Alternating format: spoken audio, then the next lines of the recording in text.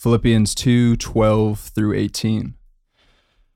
Therefore, my beloved, as you have always obeyed, so now, not only as in my presence, but much more in my absence, work out your own salvation with fear and trembling. For it is God who works in you, both to will and to work for his good pleasure. Do all things without grumbling or disputing, that you may be blameless and innocent, children of God without blemish in the midst of a crooked and twisted generation, among whom you shine as lights in the world, holding fast the word of life, so that in the day of Christ I may be proud that I did not run in vain or labor in vain. Even if I am to be poured out as a drink offering upon the sacrificial offering of your faith, I am glad and rejoice with you all. Likewise, you also should be glad and rejoice with me. This is the word of the Lord. Thanks be to God. Tom, it's a sunny day. It's beautiful outside. It's a beautiful day. We got an ODR debut today. The great John Vogt, our scripture reader today. You know, many people, including you, Tom, I've often heard you say, you know, John Vogt is just a pretty face. He's just a pretty face. It's pretty much that's word for word. But yeah, John Vogt, he also happens to be a wealth of biblical wisdom. So Thomas, he's more than a pretty face, and he's a co-host corrected. today. I stand corrected. Play nice. I've just been... It's kind of like the Tuesday night crew. You know, the three of us were always doing Tuesday nights together. Yeah, come on. Now we're doing some ODR. So we are continuing on through the book of Philippians, which Jordan Coughlin has helped us get into so far. One of the greatest, it truly is one of the great books of the Bible. We've already hit so many iconic moments in this book, such as to live as Christ, to die as gain, and then the humility of Christ's example of humility yesterday. And so Paul, he's continuing to build this blueprint of what is Christ honoring community and the lifestyle of a Christian community ought to look like. So, you know, today he gets into talking about doing things without grumbling or disputing, working out your salvation, you know, some big kind of concepts that really would shape our life should we, you know, embody these things. So, John, Tom, what are we thinking as we look at these verses in Philippians 2? What are your thoughts on the passage? You know, this is such a great passage. I remember memorizing, especially verses 14, 15, and just the whole idea of do everything without grumbling or complaining. So that definitely comes to mind as I look at it. But I mean, this is like if I was preaching this, I would probably preach it in like maybe more weeks than people would want, because it's so rich.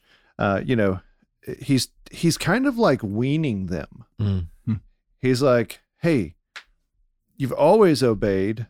Now do it without me being around. And so you kind of see like this weaning process of, hey, you guys are growing up in the faith. And he loves this church. He loves it. Like, it's way better to be, it's way better to be somebody in Philippi than it is in Corinth. If you're getting a letter, if you go into the mailbox and you get a letter from Paul and you're in Corinth, you're like, oh no.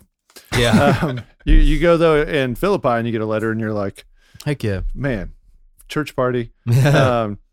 So he's really encouraged by them, and they're growing up in the faith. And so I think that's really nice to see, is like, okay, this is a big part of what he's about to say. They're growing up. They can walk with the Lord without him having to be around. And I think that's kind of a big deal, because I think probably 2 generations ago, like the Lone Ranger Christianity was kind of normal. And you have like very quiet faith generation. And now we've kind of doubled down in the opposite direction of that, to where it's like flip. Yeah, like I could never just walk with the Lord. I need like my mentor. I need my person I go to every day. I need my, and so I think he's not saying to walk with the Lord alone, but he's saying, hey, I am your mentor, and you're in a good spot. The Holy Spirit and your community and the word of God, you're going to be fine. Yeah, he wants them to grow to maturity. Yeah. But they had to be weaned off, just like you were saying. I think too, like we're looking back at the humility passage. He's like encouraging them in this present moment. Look back, therefore, in verse 12, in light of Christ's humility, in light of who Christ is, resurrected, and as Christ is reigning over all things, to work out your own salvation with fear and trembling. So in light of Christ as the risen Savior, then you are to obey him as Savior, as Lord. I was listening to one of the old ODRs with you and Jennifer, and you were talking about, Will, you were talking about how when Christ saves us, he doesn't just save us as Savior, he saves us to Lordship. And we see that in abundance in this passage, that he becomes our Lord and our Savior. And the end of that first section of Christ's humility really encourages you when you are alone. If you have the fear of the Lord within you, when you do have those moments away from the church, like Paul's in prison right here, you're able to stand firm in your faith because you have that fear before God. And I think that's such an important thing, is like, do we fear the Lord? To walk with fear and trembling to work out this salvation. Yeah, I love that idea of, work out your salvation with fear and trembling. One of the tensions Jordan mentioned the other day, as he often does, the importance of finding and understanding tension in the Bible. Yep. And how it's kind of like a suspension bridge, like two truths that create tension between them. It actually creates, a very stable place to stand and to traverse. And I think one of the ways that we see tension in the Christian life is there's this deep and abiding joy. And, I think like Ecclesiastes is kind of an interesting case study of the weird, gritty joy that we have in fellowship with God, where it's things we take ourselves a whole lot less seriously. And we realize that God has put us here to love him, to fear him, to enjoy our toil, to enjoy good food and drink. But then at the other side of the spectrum, there's this really serious sort of like task-oriented, what Paul often will use the soldier metaphor approach to the Christian life, where and that's not contradicting this life of joy and happiness in our Savior, but there's also this seriousness.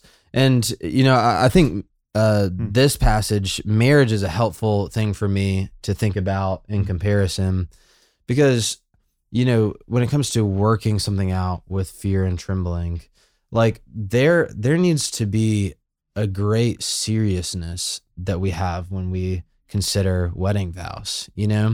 There needs to be like a fear and trembling. And, I've been in a lot of weddings, and a lot of times, I really enjoy like watching the 24 hours of my friends like leading up to when they get married, because you kind of see the whole spectrum. It's like they're excited, they can't wait. They're also like, just wait. There's a weight. Yeah. They have like every deep existential like yearning and thought. But what that is doing is that is creating the sense of like, I want to work out these covenant vows. And I think that's what Paul is pressing us towards is, I love in the NLT, the New Living Translation, it, phrases it a little more colloquially. It says, now that I'm away, it's even more important, work hard to show the result of your salvation, obeying God with deep reverence and fear. Like, work hard to show the result. I think that's beautiful. And then that kind of moves us into, so what does that really kind of look like? Well, it doesn't look like constantly grumbling and bickering and disputing, which is really, I love a good grumble session. That's really convicting. But doing all things without grumbling. And he kind of moves into these other practical applications. What are y'all's thoughts on kind of this latter half of the passage? The grumbling, I was thinking about it. I was reading Exodus this morning, and it was literally the manna when God's providing the man and the quail. And he's kind of quoting a passage from Deuteronomy 32, the midst of a crooked and twisted generation, which is comparing God and the Israelites. God is holy and just. The Israelites, they're grumblers, and they're crooked, and they're twisted, and they're rejecting God. And the main thing the Israelites do is grumble. And you see they grumble against God. It's because they don't trust him. They don't go to him. And I was thinking about that, looking at this morning as well. And it's like, okay, we have so much more than the Israelites had in the wilderness. Yeah. We have so much more than Paul had in this prison, yet he's saying, rejoice, take joy. And if we really know the God of the universe, if we really have come to trust and have faith and receive the grace of Christ, who are we to grumble? And I think there is that warning, don't be a grumbler. Take delight in the Lord that he has saved you. And when you start to think of the grace he's given you, it makes it a lot easier that we might be able to take joy in him. Well, also, I think there's something in here that's very interesting with the grumbling, in that it's a little bit passive aggressive, because if you go back to those Exodus passages, in Exodus 16, it says, and the Lord said, when the Lord gives you in the evening meat to eat, and in the morning bread to the full, because the Lord has heard your grumbling, that you were grumbling against him. But if you go back to the story, they're not quite as much grumbling against the Lord. They're grumbling to Moses and Aaron. And so whether they knew it or not, they really were frustrated with God. Yeah. And I think that's so often what happens in the church. I get frustrated with church people, but really I'm frustrated that God has not fixed this. And so I think when I learn to realize, okay, God is at work in me to work for his good pleasure, then when I complain, even if it's about somebody else, I'm really kind of fighting what the Lord's trying to do in me. And I need to work on loving confrontation, lovingly having confrontation with a human in order to reconcile that we might be good brothers and sisters in Christ, that we might shine like stars in the universe. I might need to go to the Lord in prayer better than I've been going. But there's all kinds of very positive ways to fight the temptation to grumble and complain. And what happens is we become great lights for the Lord. But he only gives 2 instructions here, really. He has a bunch of things in here, a bunch of words, but he's like, don't argue and complain, and hold fast to the word of life. And that's a really good place for this passage to land. So, I mean, this whole idea of, okay, the Lord's at work in me. I'm going to work out my salvation. I'm going to really fight the urge to complain and instead examine, God, what are you doing here? And in that, I'm going to have to go to the word. Absolutely. And if I follow that formula in the Spirit, walking with the Lord in community, things are probably going to turn out okay. Yeah. Amen. That's good. And I think that really is the pathway that produces this serious joy. It's interesting, to the point of the tension earlier. We have in this passage today both work out your salvation with fear and trembling, and also likewise you also should be glad and rejoice with me. It's this serious joy that has a weight, and it's this weighty goodness about it, and it's a joy that's not easily snatched away. And so I think that's a great word for us today, and to emulate Christ in that fashion. So, for the great Thomas Nelson and John Vogt, this is Will Carlisle. We'll see you tomorrow on Our Daily Rhythm. Thanks for listening to Our Daily Rhythm. I'm Jason Dees, one of the pastors of Christ Covenant, and Our Daily Rhythm is a ministry of our church designed to help you more faithfully and effectively meditate on God's Word.